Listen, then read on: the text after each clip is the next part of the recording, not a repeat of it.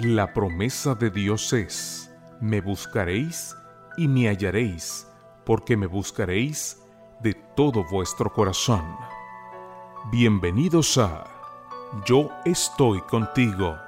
Promesas bíblicas para vivir confiados, escritas por Vladimir Polanco, en la voz del pastor Eliezer Lara Guillén. Bendiciones, muy buenos días. En esta oportunidad estaremos compartiendo el título Los entendidos resplandecerán.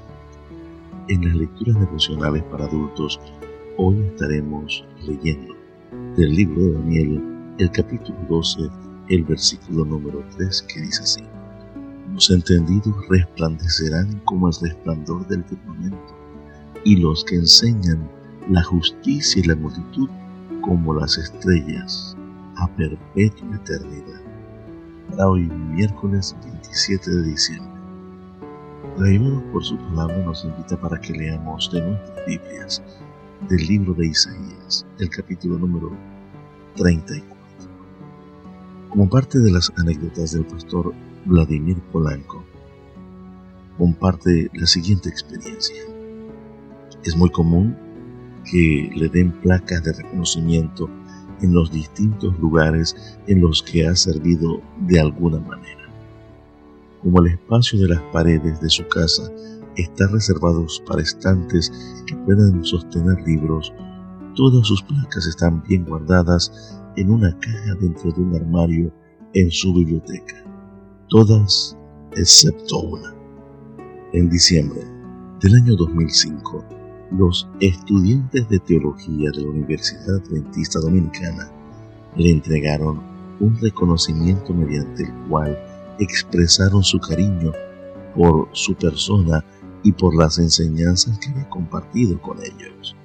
Luego, en sus palabras de gratitud incluyeron en la placa un pasaje que desde entonces se ha convertido en su pasaje favorito de la Biblia.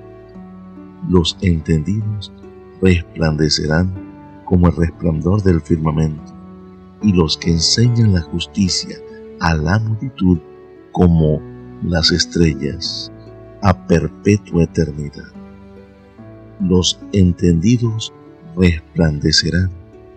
¿Acaso no es esa una preciosa y grandísima promesa? En el libro de Daniel, los sabios o entendidos desempeñan un papel muy significativo, tanto así que en la Biblia hebrea los escritos de ese profeta no forman parte de los profetas, sino de la misma sección en la que encontramos los libros de sabiduría, como Proverbios y Eclesiastés. La primera parte que encontramos a los entendidos, en hebreo masquilín, en el capítulo 1, el rey Nabucodonosor pidió que buscaran muchachos instruidos, masquilín en ciencia.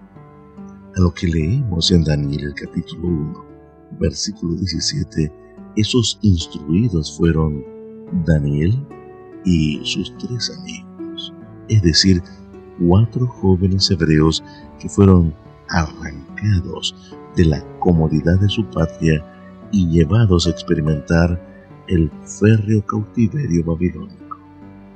Luego, en Daniel el capítulo 11, versículo 33, los sabios masquilín son los que caerán a espada, los que durante su caída serán ayudados.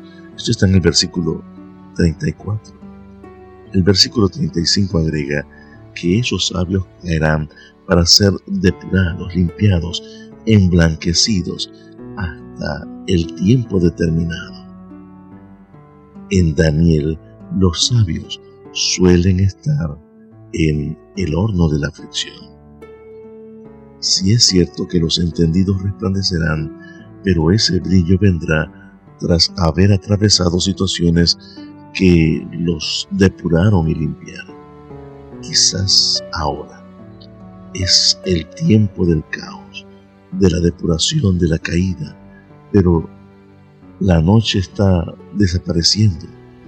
Ya se acerca la mañana gloriosa, el día cuando tú y yo seremos una luz que resplandecerá por todo el firmamento durante toda la eternidad. Oremos. Amado Padre Celestial, que la luz de la verdad resplandezca en nuestras vidas, que podamos compartir esa luz, ese mensaje de esperanza con aquellas personas con quien hoy nos relacionemos. Pedimos, Señor, agradecemos en los méritos de su Hijo amado, Cristo Jesús.